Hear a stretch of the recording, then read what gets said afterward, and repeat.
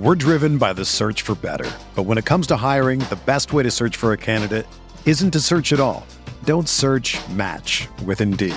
Indeed is your matching and hiring platform with over 350 million global monthly visitors, according to Indeed data, and a matching engine that helps you find quality candidates fast. Ditch the busy work. Use Indeed for scheduling, screening, and messaging so you can connect with candidates faster. Leveraging over 140 million qualifications and preferences every day, Indeed's matching engine is constantly learning from your preferences, so the more you use Indeed, the better it gets. Join more than 3.5 million businesses worldwide that use Indeed to hire great talent fast. And listeners of this show will get a $75 sponsored job credit to get your jobs more visibility at Indeed.com/Blue Wire. Just go to Indeed.com/Blue Wire right now and support our show by saying that you heard about Indeed on this podcast. That's Indeed.com/Blue Wire. Terms and conditions apply. Need to hire? You need Indeed. This podcast episode is brought to you by Coors Light. These days, everything is go, go, go. It's nonstop hustle all the time. Work, friends, family, expect you to be on 24/7. Well, sometimes you just need to reach for a Coors Light because it's made to chill. Coors Light is cold lagered, cold filtered, and cold packaged. It's as crisp and refreshing as the Colorado Rockies. It is literally made to chill. Coors Light is the one I choose when I need to unwind. So when you want to hit reset, reach for the beer that's made to chill. Get Coors Light in the new look delivered straight to your door with Drizzly or Instacart. Celebrate responsibly. Coors Brewing Company, Golden, Colorado. This is Heat Beat with Giancarlo Navas and Brian Goins. Welcome to the Heat Beat Podcast. I'm your host, Giancarlo Navas. With me today, we have co-founder Brian Goins. We have Leif. We have Terrison. Should I call you Team Petty President now? Is that how you like to be referred to? Yeah, that's fine. That's perfectly okay. Because you used to be Heat Beat OG because you were our first official hire, but now you're Team Petty President. I've graduated. You've graduated. Promotion. And Ethan Skolnick of the Miami Herald and 790 The Ticket. Ethan, you're a whale. We made it. Yeah, you're a whale. Mama, we made it. I took less money to come here. That's good. I'm just like Riley wants the red. It's the culture, Ethan. It's the culture. Ethan's our That's what I heard. whale. Yeah. That's what I heard. He beat lifers. All right. Yes. Jason Leisure was our minimum contract guy. You know, he was our first signing, and then we 10-day contract. Yeah, that's a 10-day contract and a minimum deal, and that'll work. Even better. Yeah, Izzy on the mini mid level, and you're a whale. Max, much appreciated. So, I really want to start off with a Birdman story because we have this really crappy tradition of all the beat writers telling us their best Birdman story, and I kind of wanted to play for you Izzy's story because it was fantastic. There was one time I was in there. And this was last year, actually. I think it was the beginning of last year or late in the previous season. But he was clearly feeling pretty comfortable with his time there. And it was after a game. He's all dressed, ready to go. And he's got some sort of hunting knife on him. I don't know. Knives, I don't know. Yeah, and so he kind of just like, I forget to who it was. It was one of the younger players. He kind of just like, sort of very discreetly like kind of pulled it out and like threatened him real quick and then slid it right back in his pocket. Something like that, right? And I looked around because there was about 10, 15 media members in there. I looked around like, nobody else saw that? Okay. And so I told somebody else about it and they were just like, yeah, that sounds about right. Now, Izzy's winning for best Birdman story. Ethan, do you have anything better than that? Oh boy, do I have anything better? I mean, I've got a lot of them in the locker room, but the one that sticks out because I kind of made it my Facebook profile picture is, we used to do this thing at the court for Fox Sports Sun where we would have to, they'd ask us questions, whatever. I forgot what we called it. It wasn't Hot Sex with Jacks. That was something else, but a beat writer roundtable or something like that. And so you do it on the court, but typically it was really loud there, and they would have us do it while the players were coming out to warm up. So Birdman kind of figured out that I was out there a lot, and so what he would do is he would wait till I was on camera, and then he'd come over behind me while I was on camera, and not just video bomb me, but literally caw in my ear while I was trying to hear Ted Ballard give me instructions about where we were supposed to talk. So he would do it in one ear, and then he would do it in the other ear, and then so the next time I was in there, I couldn't find any bird seed, but I brought sunflower seeds and gave it to him while he was on the court. So yeah, I mean, there are a lot of stories with him in the locker room, but him busting on us was always the best. I mean, he literally nearly broke my ribs once when I was coming in the locker room, and he he armbarred me. Yeah, he just armbarred me. He's like, "Hey, brother." And just did that, and he started screaming the Stitches song in my face. Always good times with the Birdman. Ever a more colorful athlete that you've covered? I mean, everybody that talks about him, that has covered him, glows about him. Yeah, he's actually a pretty good dude. Like, that's the thing. Like, I was, afraid of him at first. I think as most people would be, but yes, I think, over time, I mean, you could develop a pretty good relationship with him. I mean, he knew he was getting traded at the end. Like, I mean, he kept telling me all the different colors he was painting his condo because he needed to get it ready because he knew that they were going to be dumping him. They were going to be dumping him for luxury tax reasons. But no, not a lot of them. I mean, they've had some people go through there. I mean, Bees is a category all his own.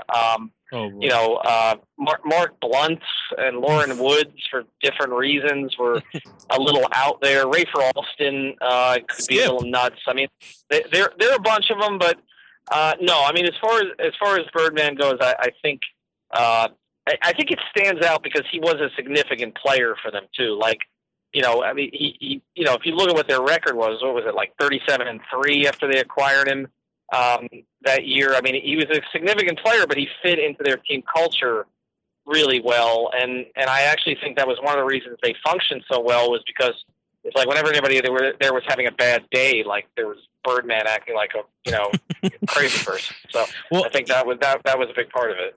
Ethan, I'm glad you brought up the team culture thing, because something that I've argued, and I think a lot of you, Leif and Harrison, don't agree with me on this, is that the Heat preach this family, right? They preach Heat lifer, this family, we're a familial thing.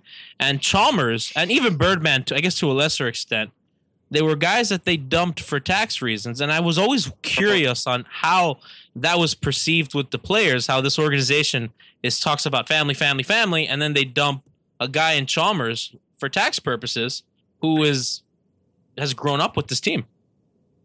Yeah, it's an interesting dynamic. It's why I hated the whole hashtag Heat Lifer thing that the Heat endorsed, because it's a business ultimately, and you're gonna have to make business decisions. And you can cite a lot of examples where they're better than most organizations, but there are a lot of guys who left who weren't happy for one reason or another. And Mario was furious. I mean, just that last week. I mean, I can't tell you how many times I heard the MF word talking to him. If these MFers don't give me some information, he was pissed. Like the last week, he didn't want to go public with it, but he was hearing stuff from other people. And I will say that like he knew that he was on the block, and he'd known it for a while.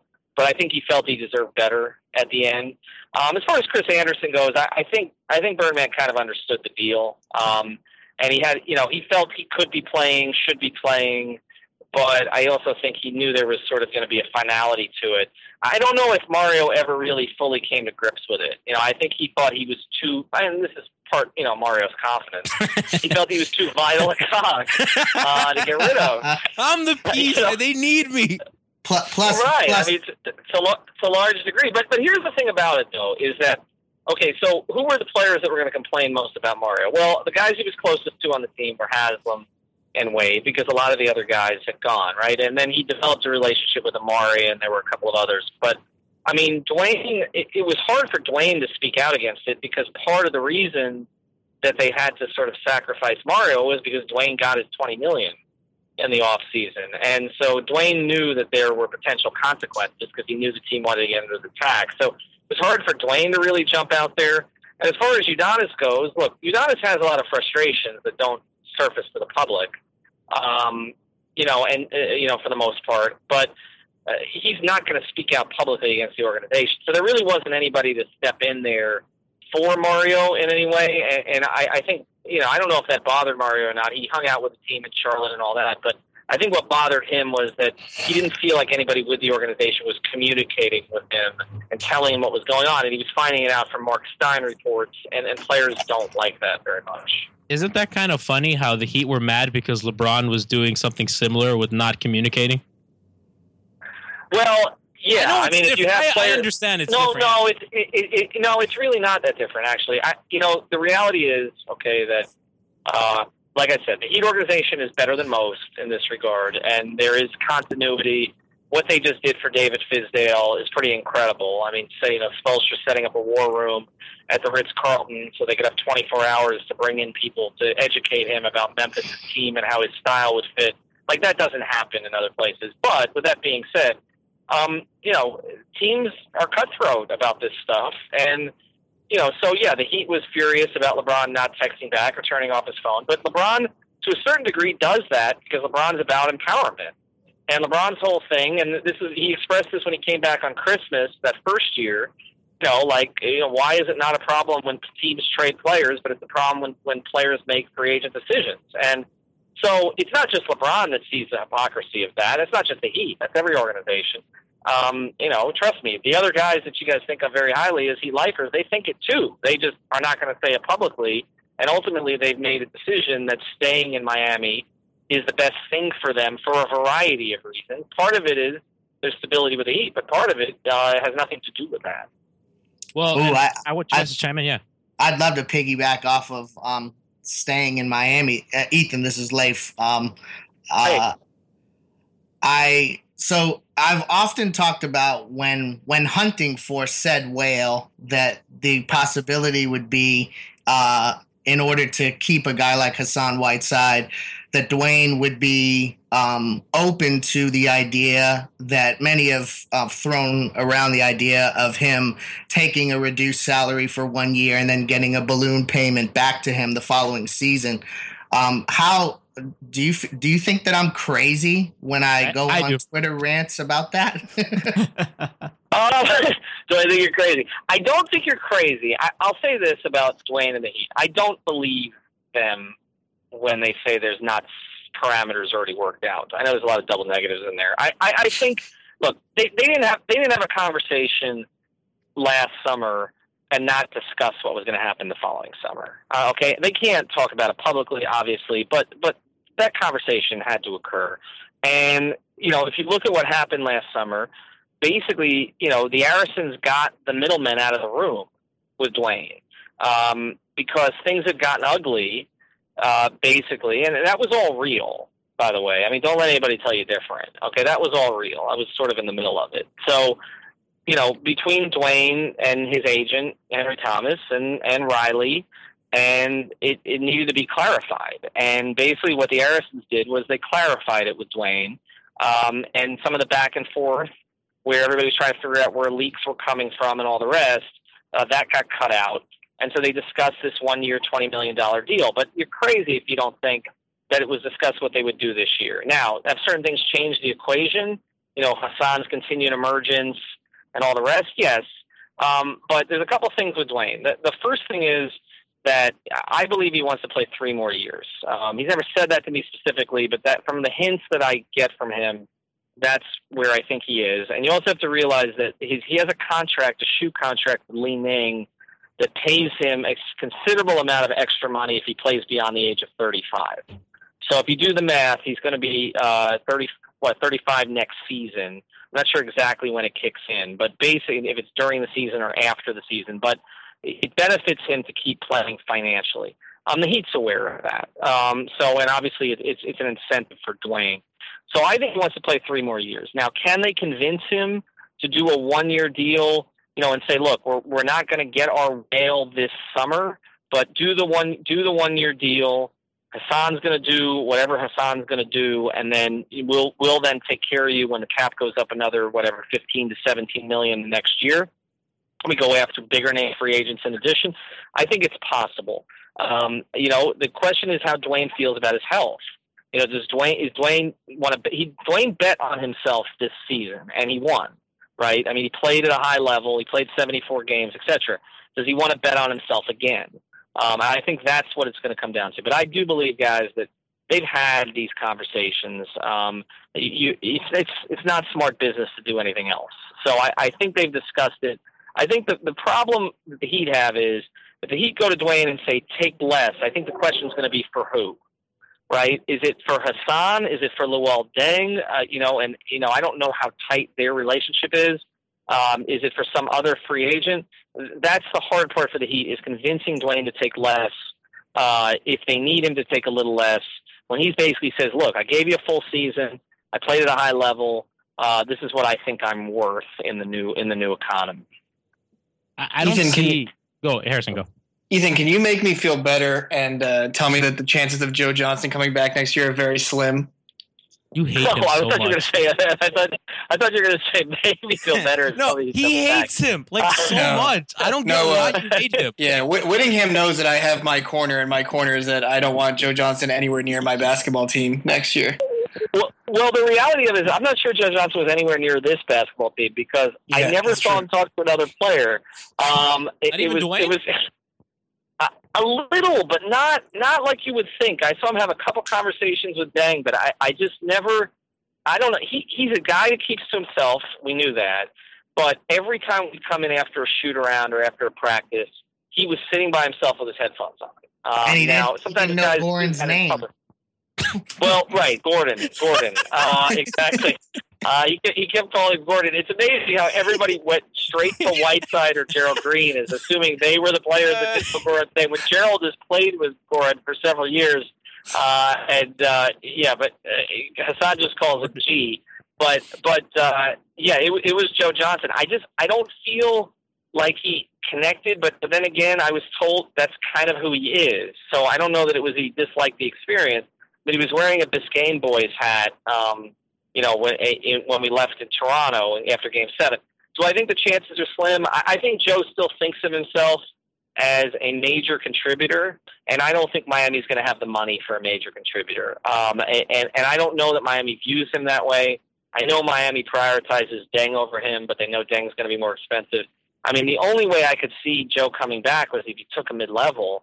And that would basically be an under the cap mid-level, which probably comes in the 3 and change range. Yeah, I don't see Joe. Yeah, exactly. I don't see Joe taking that. So I think you're probably safe. I think Joe's going to move on. There were a bunch of teams that were interested in him. I don't think he helped his value in Miami. I don't think he killed it. So I think somebody will take a chance. But I don't think Joe Johnson. I think Joe Johnson at this point is a progress stopper to Justice Winslow and Josh Richardson. So I think it's more likely that he moves on. I think the biggest. Thank you. Harrison, are you happy? Are you pleased?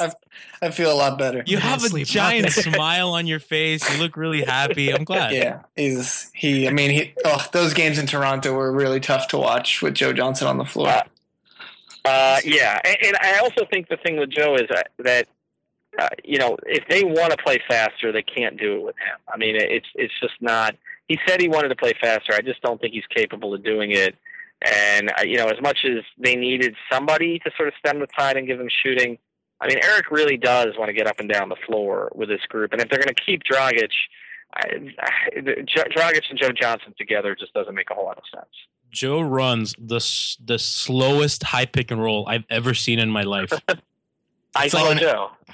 But it's like he's walking. It's like he's walking on the pick and roll, and it's so slow. But he's actually it's so weird. Like Goran and Joe Johnson are, they definitely. I wouldn't say they mix so great, but Goran and Luol Deng really complement each other well, and you could see that when one played well, usually the other one would play well. So just considering the finances that we are faced with. It's tough to figure out how the heck you're going to keep Deng or replace his skill set.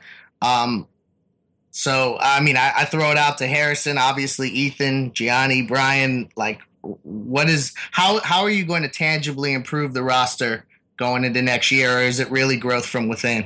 I don't think. I think it's. No, go ahead. No, you're the guest. The guest always has priority. Okay, no problem. It's unless it's leisure. Exactly. You nailed it.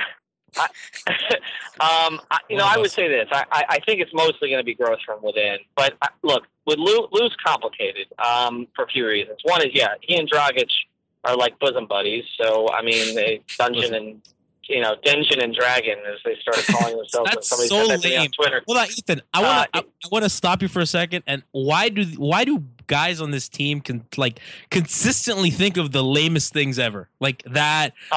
Just because Whiteside went with the worst of 3 million nicknames that were sent in, Agent Block. Dwayne calling him 3. Like, why is everybody so lame? Dwayne's wow was the worst ever, so nothing's ever going to make it worse than that.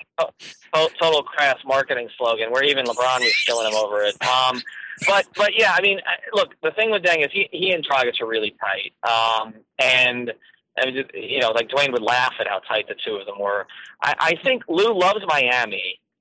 He likes certain aspects of the organization. He was not thrilled with his usage for a long period of time, and he wasn't thrilled either with what happened at the end. Like, he was really happy for 2 months, and then not so much at the end. He felt that they got stagnant again and all the rest. So, it's tough. I wouldn't, like, Lou's public comments, I would sort of take with a grain of salt. I haven't gotten a real good gauge on exactly what his desire is.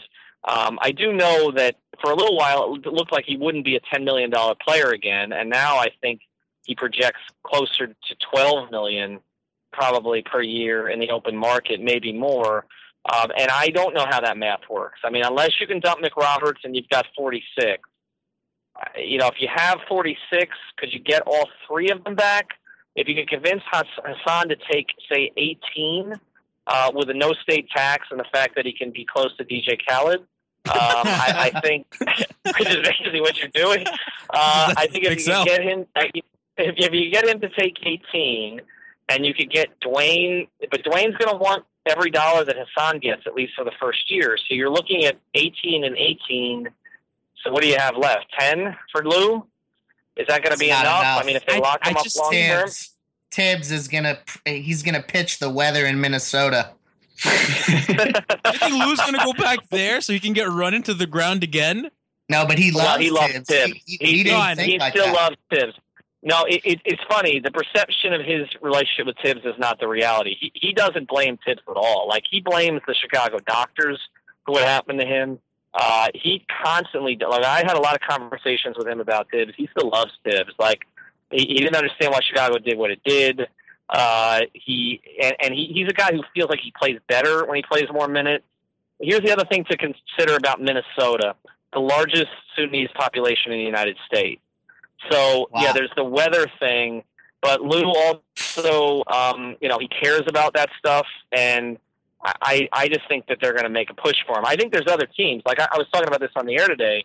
Like, okay, so if Golden State loses Harrison Barnes, right, or they decide not to sign him, perfect. To me, their first call would be Nick Batum, if you put the Durant thing away. But Luol Deng in Golden State, with all that cutting and movement, would be really, really good. So, I think there's going to be a lot of options for him that are going to make it very challenging to bring him back. I just feel like Miami really needs to keep him, not only because of the shooting, which they're lacking, but because they do play in the East.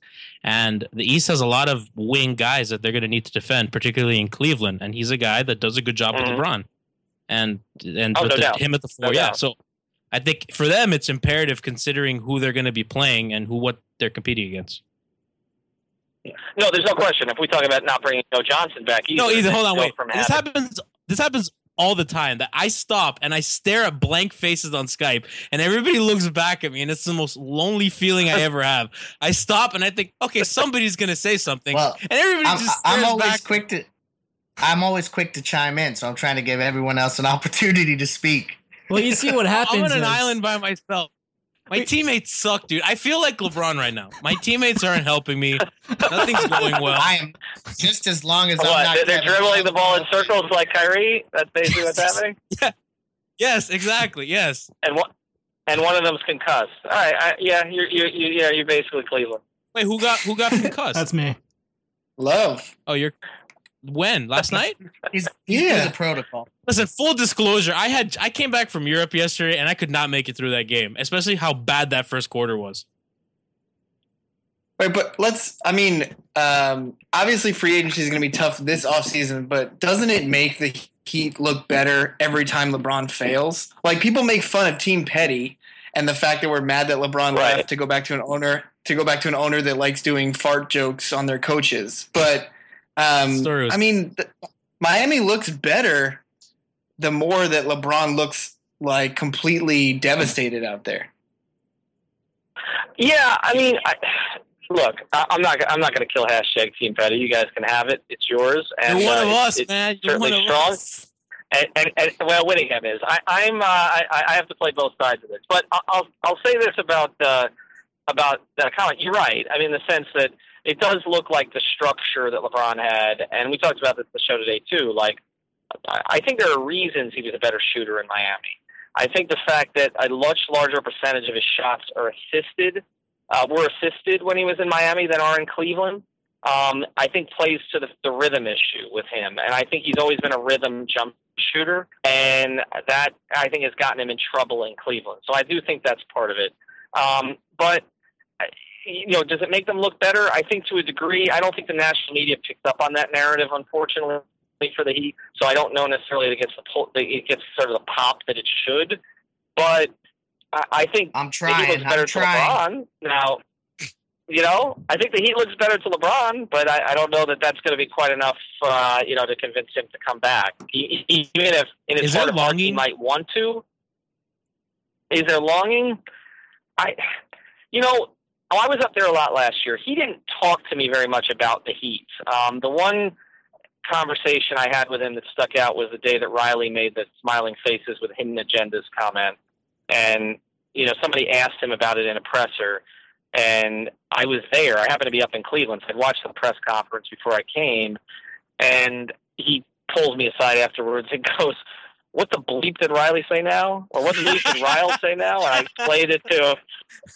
And I was basically like I don't know, I guess both sides were using me last year. Like, LeBron was using me to find out what was going on in Miami, and then every time I'd come back, Heat players and coaches were asking if it was as much of a bleep show in Cleveland as it looked like. So they were both interested you're a in human each other. being. They can't use you like that. Well, no, they can if they give me information that I can then use against them. So that's how that works. Ethan, how close was Dang and Pau Gasol both coming with the big three, taking less money? Who wasn't on board with that scenario of the big three? Obviously, LeBron. I don't know. Yeah, I don't know. I don't know how close Lou was. I've heard mixed things from him and from other people about that. I can tell you that I did talk to Pau about this right after it happened. That year, they were in exhibition season, and they were playing against the Cavs in Columbus, and the Bulls were. And he saw that I was from Miami, and he goes, "Oh, I love that city." And I said, "Yeah, I heard." I said, "You interested in? They were interested in you, interested in going." I said, I basically asked him, "Did LeBron ever tell you not to come?" And he said no, but LeBron couldn't. What he basically said was LeBron couldn't tell me that he was coming back. And what Pau made it sound like was, if LeBron had been there and committed, that Pau would have gone, or would have strongly considered going, even though it was less money, because he liked the opportunity that much and he loves the city. But once LeBron couldn't commit, that it was kind of off in his mind. And, so it's semantics. Like, people who say LeBron told Pau not to come, that's not what Pau told me, but LeBron made it clear enough that he wasn't committed to Miami that it kind of had the same effect. Ethan, thank you so much for taking the time out to come on our show. It was very, very fun, very informative. Hope to have you on again. Absolutely. Next time with leisure, though. I am so down for that. That sounds like a lot of fun. Let's get that to happen, because that'll be a lot of fun. Thank you, Ethan. Yeah. Thanks, guys. Appreciate it. Thank you very much. Thank you so much. So that was Ethan Skolnick doing us the pleasure of joining us. He has to go put his adorable little girl. That girl is so cute. He has her on Instagram. Puts pictures of his daughter. I'm glad you specified where you saw the picture. Yeah, no, I had to. I don't want to seem like I'm creepy, like I'm looking through Ethan's window with binoculars. I can confirm. I've got a daughter like 2 weeks away, and I'm like, do I need to get Gianni off my Facebook page? Oh my god, that was also that. We only had 25 minutes with him, so we didn't really get to do what I want. But like that Chalmers news was like a bombshell, and Udonis not being happy for a lot of the season. Not surprising, but also kind of surprising. Yeah, I don't know. Mario not being happy that Mario isn't the other people thinking Mario isn't the best player on the court isn't that surprising. Well, but the fact that he was calling them mother bleeper is like, come on, man, that's funny. Yeah, I don't really like Chalmers, so it does nothing really surprises me in that end. Did Ethan break news, or is that known? Or I think he broke news. I think we broke. I think we did important journalism, guys. Good job. Yes. I think there were a couple other moments there. Obviously, we don't need to break down the entire conversation because everyone just heard it. But some of the Luol Deng stuff, some of the Joe Johnson being secluded from the team stuff, that's something that I had no idea about.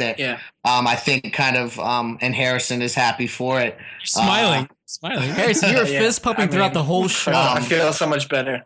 You know, like this whole time, I've kind of always thought that Joe Johnson might be a guy who would think about that room exception, and if he wasn't all that thrilled, then maybe I'm completely way off on that. And obviously the market's going to dictate what he ultimately can get. Also, the Minnesota stuff with Deng is really interesting. I didn't know that the population of people from Sudan were so high in Minnesota. That feels like a lock now to me. But I had also heard Indiana was interested recently. But that was fun. Yeah, him and Leisure will be awesome. We have to do that. Maybe like free agency time. Yeah, you think Leisure will come back, or he's just totally? I think Leisure's our boy, dude. I wanted to ask Ethan if he does indeed hate Alf. No. Jason's very sarcastic. I don't think he. No. I meant Ethan. I meant Ethan. Ethan doesn't like Alf. We should have asked that. We'll find out next podcast. We didn't have time. We were running out of time. I wanted to ask because Alf thinks he hates him. But what, Heat Media Roundtable, guys? You want to do that so bad. That'd be fun. No, that was good. I mean, 25 minutes is not a lot of time, but I thought we covered a lot of stuff. So I wanted to ask him but we were running out. I was wondering if when he hears colleagues that he respects, pick Cleveland in 6 or even more ridiculous Cleveland in 7, do people just? I mean, that didn't make sense to me. And you're seeing it play out in the finals. Were you guys thinking like Cleveland had a chance, or? No. I mean, did you hear me on the last podcast and what I said about Kevin Love? That was the best thing in the world. Yeah, and it's like now I've watched that for 2 games, and I feel like I'm a savant of this. Well, the funny part is, I think it was B-Ball Breakdown posted a clip of Kevin Love's last play before he checked himself out of the game with a concussion, and I watched it, and I was like, it doesn't look that much different from when he's not concussed. Mm-hmm. Like he's the same. He's just as lost on defense, whether he has a brain injury or not. What? Is he not playing game 3? Well, they handled it poorly too, because he obviously was concussed. Like when someone gets hit like that, you should check them immediately. They let him play, but again, his defense looks the same, concussed or not concussed, so they didn't really notice. And then he finally checked himself out of the game, and now he's in the concussion protocol, so he has to pass tests in order to come back and play. It's out of their hands now. It has nothing to do with thank God, because they probably would have killed him. But it has nothing to do with the Cavs. It's an NBA thing that he has to pass tests now. I saw the timetable was actually 2 missed games. Was a report I saw from I think a USA Today reporter. He went back through some of the concussions from previous seasons. So right. Well, see, but Paul George was in concussion protocol against us. I think it was in the Eastern Conference Finals, and he ended up not missing any time. So I think it's so case by case, because you never know how a guy's going to react, how their body reacts. So didn't Clay miss a game last year after he was bleeding from the ear? Yeah, I think he did. Was that a playoff game? Yes. I don't remember, but they let him play so many times to bad songs. It's so funny. Yeah. Well, it's terrible because the guy played through it and then he walks out and he's bleeding from the ear, and they're asking him like, "Oh, are you all right?" And he's like, "I think so." And then they're like, "You're bleeding from your ear." It sounds like a Family Guy clip. It could have been. Yeah, Yeah, we need to vine Kevin Love looking like an idiot on defense, and then just put the audio of Leif right over it. Because I'm sure that he's like been lost and he's like spinning around. If anybody has the aptitude to do that, please execute it, and I will retweet it every single day for the rest of the summer.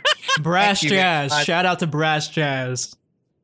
Oh yeah, Brass. Let's ask him to do it. They're good at stuff. We need a video person on staff because we have Photoshoppers. We need a video guy. You know what I think. Have you ever seen? Shout out to Ryan Rosenbaum. Is that how you say your name, Brian? Ryan Rosenbaum. Ryan. He's helping us out with the video project. That guy's awesome. So shout out to him. Continue, Leif. Hey, word up for interrupting me. My bad. Yeah. Nah, I completely lost my train of thought. What was I talking about? I don't know, dude. I didn't want to forget, so I cut you off. I picked it back up. So have you guys seen the NBA players read mean tweets? Oh yes. Jimmy Kimmel does that. I'm pretty sure if they get Kevin Love on the Twitter machine and he searches his name, it's all you. They're gonna read like Lefty Leif 2 or 3 days. I can't imagine. He's like, who's this guy? Why does he hate me? I had like close friends of mine that I've known like my whole life call me and say like, why do you have this sick obsession with him? I'm like, really? It's all just like completely pettiness on my part. I don't even hate him as a human being, but it's just he's the guy. They said he was better than Bosch, so he's the target. That's what it is. Kevin Love has never said anything crazy. It's just the fact that other people were so quickly saying that Bosch was worse than Love and that Wade was worse than Kyrie. And man, I mean, we knew those people were stupid, but do they look stupid?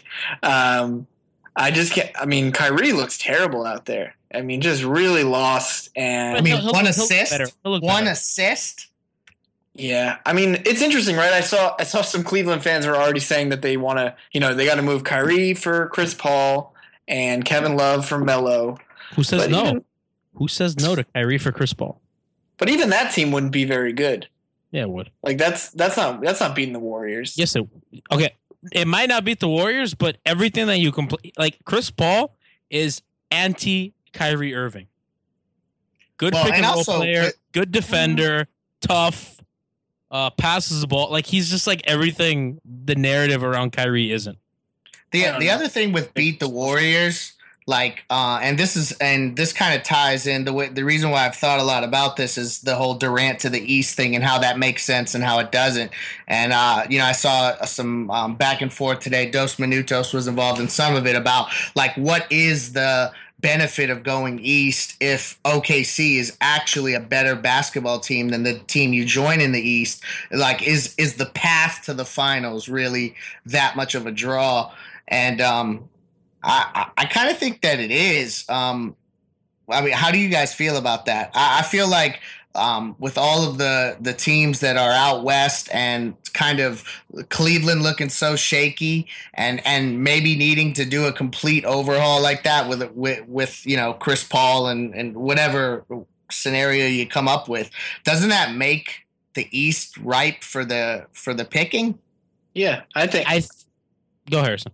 Yeah, I think so. I mean, why would you have Golden State out west? You're guessing maybe, even if it's not OKC, you have a Spurs team that'll probably come back and give it another run. I mean, they won 67 games this year, so they're still a good team regardless of a quicker than what people expected exit. Yeah, I mean, the team in the East is wherever LeBron is, honestly. So and also assuming Golden State, like I feel like this league changes so fast. We didn't know Golden State was going to be what they are right now. Like we thought during the Big Three era that it was our time to go on a mini, like 10-year run. And you don't realize when teams pop up and as quick as they come, as quick as they can go.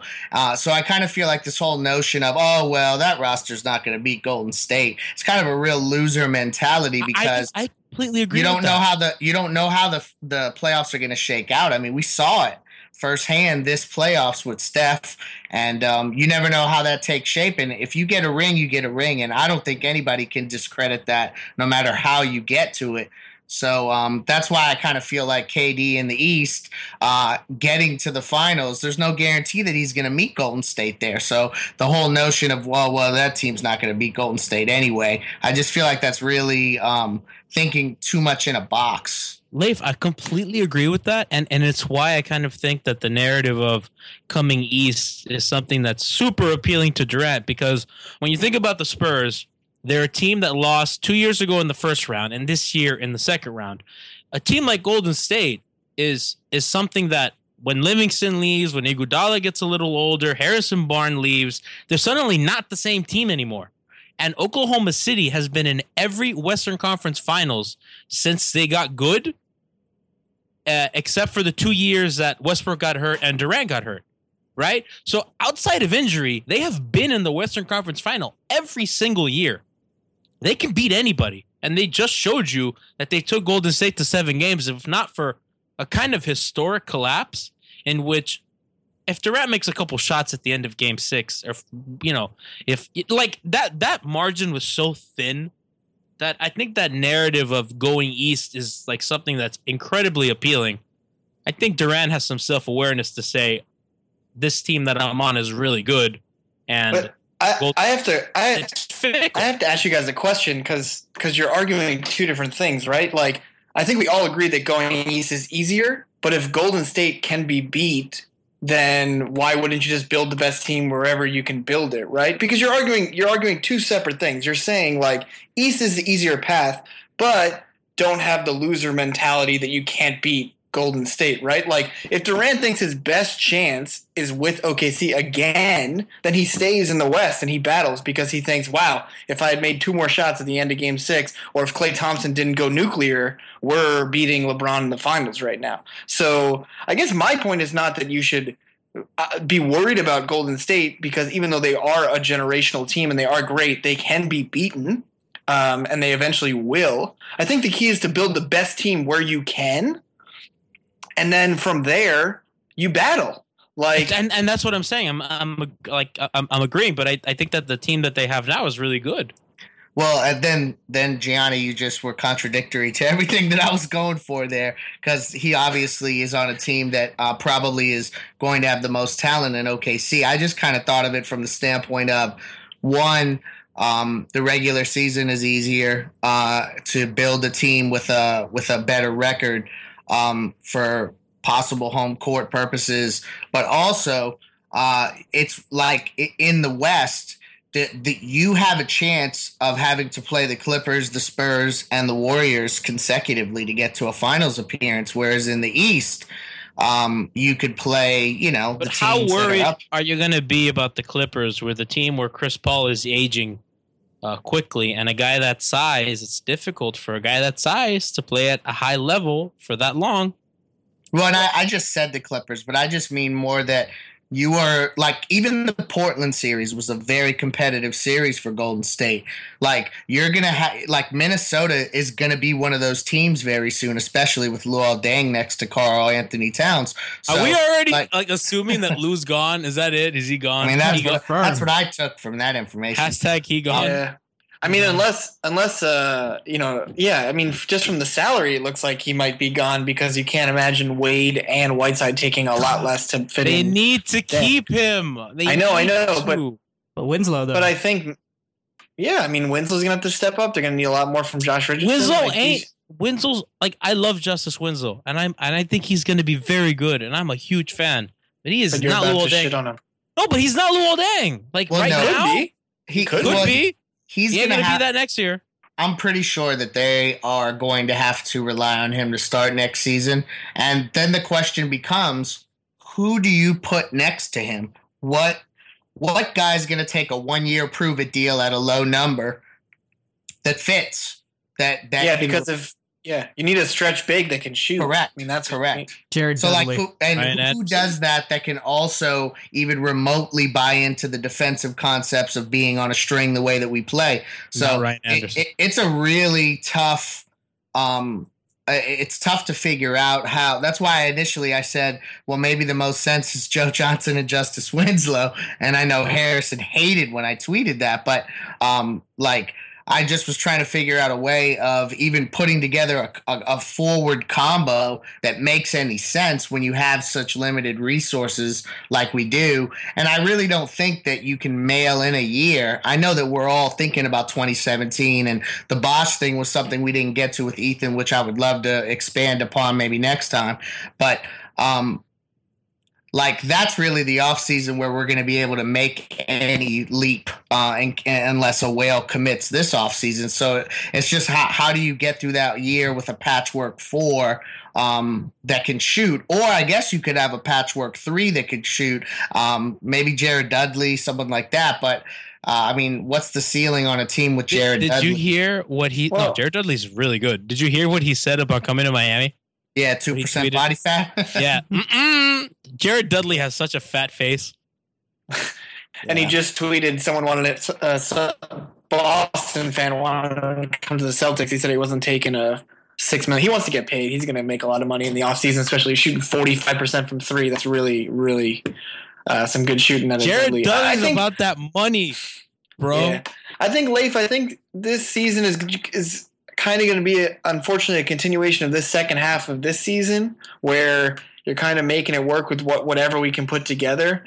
And listen, we were a game from the Eastern Conference Finals with everything that we went through, with an injury to Hassan, with Winslow playing great defense but not really being able to shoot, with Richardson possibly hitting the rookie wall. So and Dwayne's numbers were not this astronomical, otherworldly thing that he can't reproduce.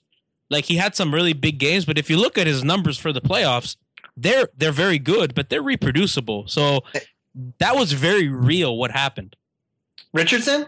No, Dwayne. I'm saying Dwayne Wade. Yeah, I mean, Dwayne, his playoff averages were pretty close to his season averages if I looked at it correctly. You're right, yeah. So it's not like he did something that he cannot reproduce, and that's why they got that far. Except the threes.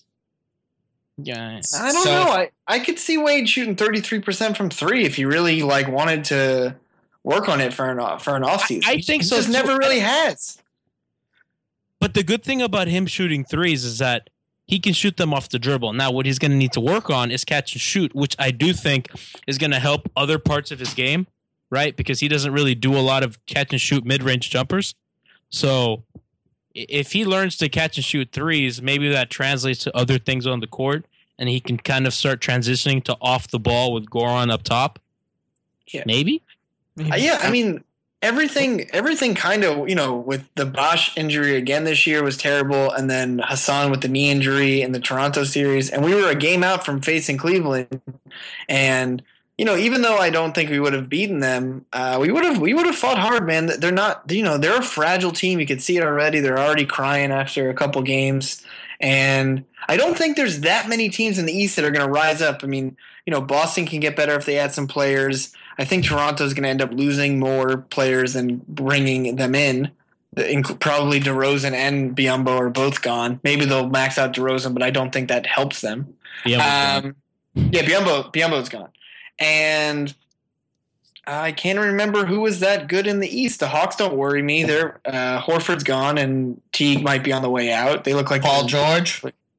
Yeah, Miles Turner, maybe. Yeah, the Pacers are a team that could be a top 4 seed next year. But they don't scare you. No.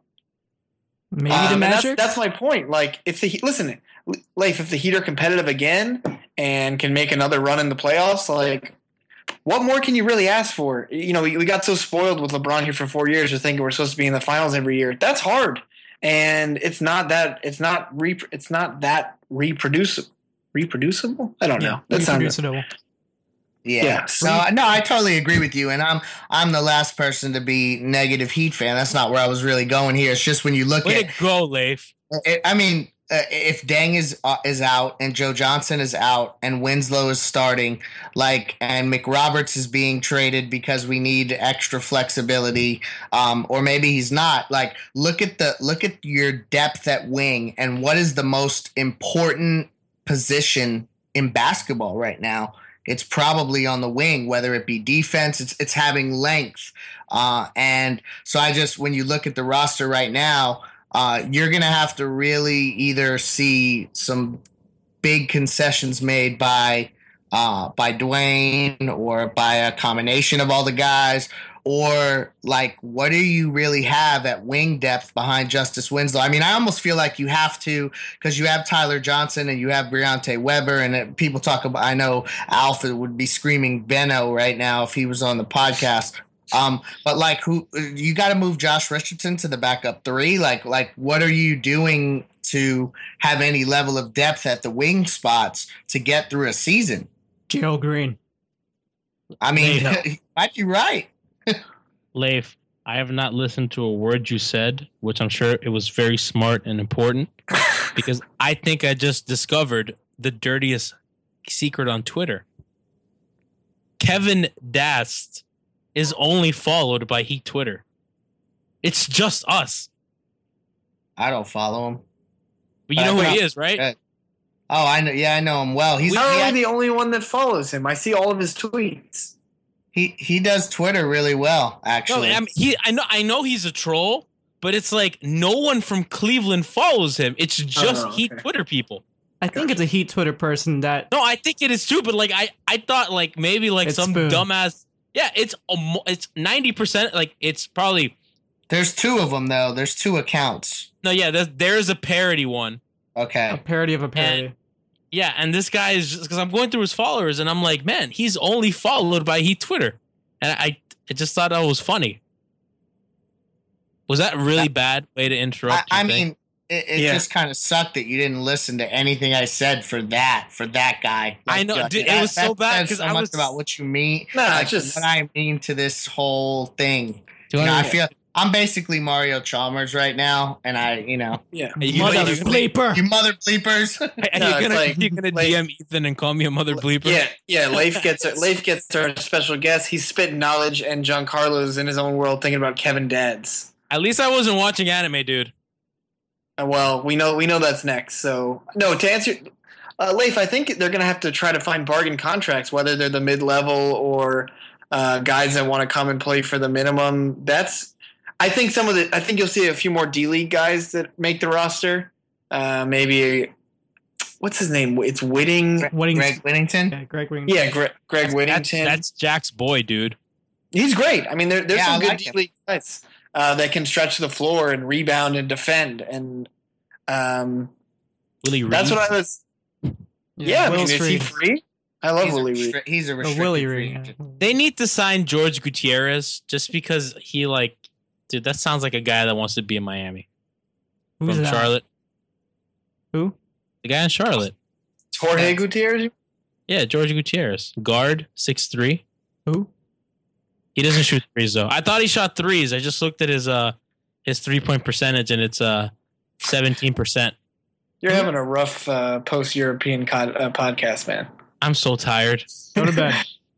I couldn't go to work today. I tried to go to work, and I was so jet-lagged, I couldn't. Do you guys watch Arrested Development? Who? No. Is that an anime? No. No one watches anime. Does it have a dub? I mean, you ruined this podcast. You ruined the chat earlier. This is worse than the podcast I did not listened. ruin the chat. Okay, Agency. Kristen. Okay, listen. For the audience that doesn't know, we have a Hebe group chat. No, don't do this. Please do not do this. No, Christian, stop right here. What? No, but you guys are making fun of me for talking about feminism when somebody asked me a question. Oh, I'm a huge feminist, man. But man, you just were like, that's not. There was no. That wasn't the time or the place. That was a separate chat. My time had come. No, you got on a huge soapbox that no one wanted you on, and Alf wanted to kill himself. Yeah, you gotta. It's a time and place thing. It's a time and a place thing. What do you guys think of Marvin Williams or Eric Gordon? They're really expensive. On prove it deals, you think? Eric Gordon might be a prove it deal kind of guy. Marvin Williams had a really nice year before he played us in the playoffs. He played well, and Eric Gordon's going to make money because he can shoot. I think they're going to go for Anthony Tolliver just so that they don't have to play him. Yeah, I actually would be open to having him. Totally open to 2 spots for real scrub heat killers on the bench. Yeah, let me see if we should just sign Marcus Thornton to make sure he doesn't play against us. Yeah, I was like, is he a free agent? Yeah, he is. Wayne Ellington is unrestricted. Yeah, that's true. Wayne Ellington.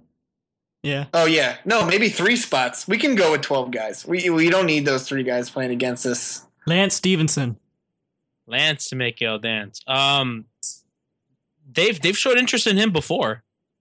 Who, Lance? Yeah. I wouldn't be surprised. That is a guy that might take a low number on a prove-it deal, and Riley called him first, or at least Dan said Riley called him first the summer that LeBron left. That was the first guy that he reached out to, which kind of, I don't know if Riley just told Dan that because he's like, that'll make me look like I'm just hating LeBron because I got Roberts and then Lance. So it's hard to know how much of that is true. But I want to throw something at you guys quickly. I know that we're getting close here, but and I know that we've talked at length about Chris Bosh not playing or playing. If he does come back, do you start him alongside Hassan, or is he our backup center? What do you do? They play together. Yeah, you start him and then you quickly go to the bench with someone else, maybe 4 minutes in. You just got to stagger the minutes. The way he... Yeah, you can. You can stagger the minutes. No. I'm saying that you cannot re-sign Hassan and then tell him you're coming off the bench. Like, oh yeah, no, I knew that wasn't an option. I more was exploring the Bosh off the bench role. But I guess I know I'm kind of talking out loud here. But if you have Whiteside and Winslow as your two in the front court, Bosh just launching threes may be our best option, actually.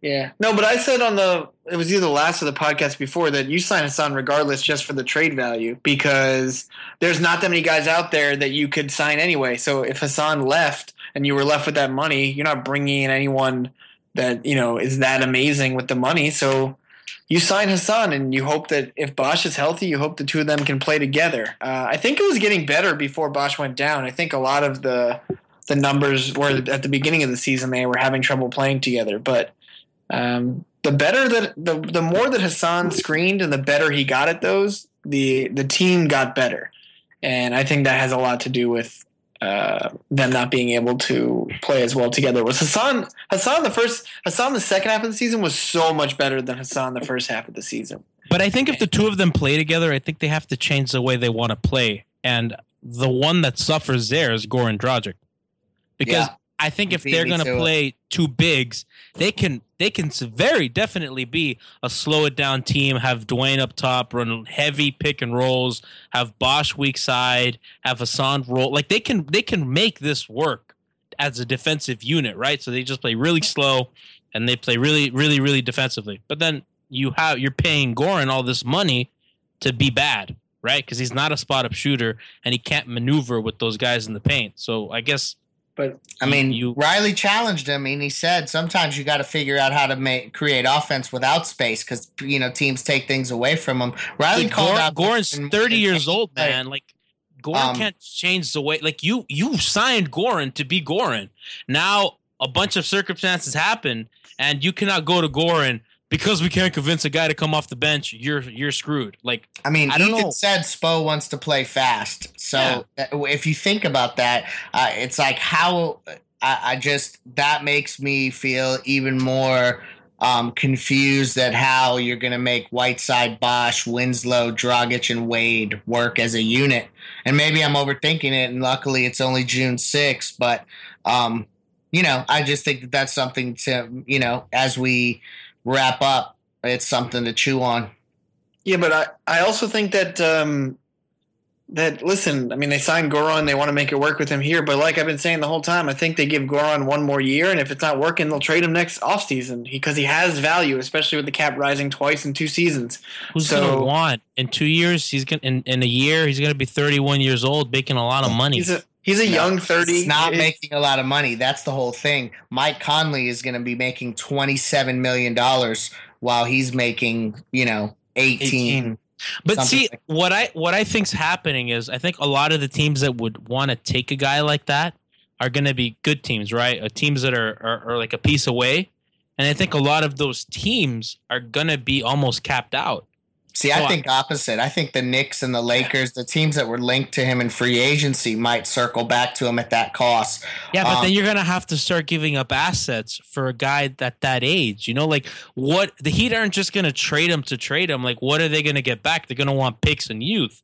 And I don't think a team like New York or the Lakers who's growing is going to want to give up assets to get a 31-year-old point guard when they're not contending right away. You're making him sound really old when he's not. Like the way he's 31. Yeah, like, but the minute, he's I think he's played 2 less seasons than a guy who's like an average 30 because of the minutes he didn't play early on in his career. Dude, he plays a very physical style. Like he's in the paint. Like yeah, he's a young 31, but that guy goes into the paint a lot. That guy gets hit a lot. We've seen how physical he plays. So yeah, maybe has less miles on. On 31 on a 2-year deal is not going to be a huge thing. But why would? But, no, you're saying to trade him, right? So you're trading for 2 years. So you're gonna a declining Goran Dragic, and you're gonna give up something of value for that when you're not gonna be contending. I don't think a team's gonna do that. I think the team's gonna want him. He's one of the top point guards in the league. It's not anymore, dude. That was as my late grandfather said. This was like that's not a thing anymore. I'm gonna have to humbly disagree with you, and I don't think it's gonna be. Well, he's a system player. I think in the right system. Let's take the second half of last season. What there showed you that he's a top 15 point guard in the league. He's obviously a top 15. Name 14 guys. I'm not going to do the show. I have to now find a list of NBA point guards. No, but I'm saying like you're misjudging Goran a bit is what I'm telling you. Like he is one of the top. He's definitely a top. I mean, he's no different than Jeff Teague. You know, like he's better than Teague. He is Jeff Teague, dude. Game 6 in Toronto. We wouldn't be bragging about Jeff Teague like if you had him. Like if Atlanta started bragging about Jeff Teague, you'd be making fun of him. They're trying to get a pretty good young player for 1 year of Jeff Teague. So to say they have no value, so much younger, and you can re-sign him with bird rights. I'd rather have Jeff Teague because that's a guy that's younger and he's more tradable and he's not expiring and all that jazz. I just don't think Goran's as tradable as you guys make him seem. So obviously, Mike Ryan has now hijacked this podcast and is now hosting the podcast. I like Goran. So, Mike Ryan, thank you for joining us here on the Heat Beat podcast for the second time. This is my least favorite host ever. Deuces. Also, Teague's turning 29 in 3 days. So I'm not sure what you're turning 29. Yeah, so I don't listen, Giancarlo. You yell and you sound, but sometimes you just say things that are not. I looked it up. I looked it up. He's 27. Oh wait, you're right. He's turning 28. But that's 2 years. That's a 2 year difference. That's a big deal. You guys have a budding rivalry. In case you guys don't already know that, you guys are always going at each other all the time. He's a super villain. Can I be Magic? He's an anime supervillain. Yes. You were Dance Robin for a second. Lelouch? I want to be Lelouch. You can be Suzaku. All right, I'm signing out. Yeah, I don't know what that means. All right, he's turning 28. That's still, you made him sound like he was much younger than Goran. And I'm sure their minutes are exactly the same in their NBA careers. No, but Jeff Teague was a guy that didn't play for a while at the beginning, if I am not mistaken. Goran played like 15 minutes a game for the first 2 or 3 seasons. All right, I don't want to argue about Goran anymore. I know I'm right on this topic. Also started playing younger because he was playing in Europe at a younger age.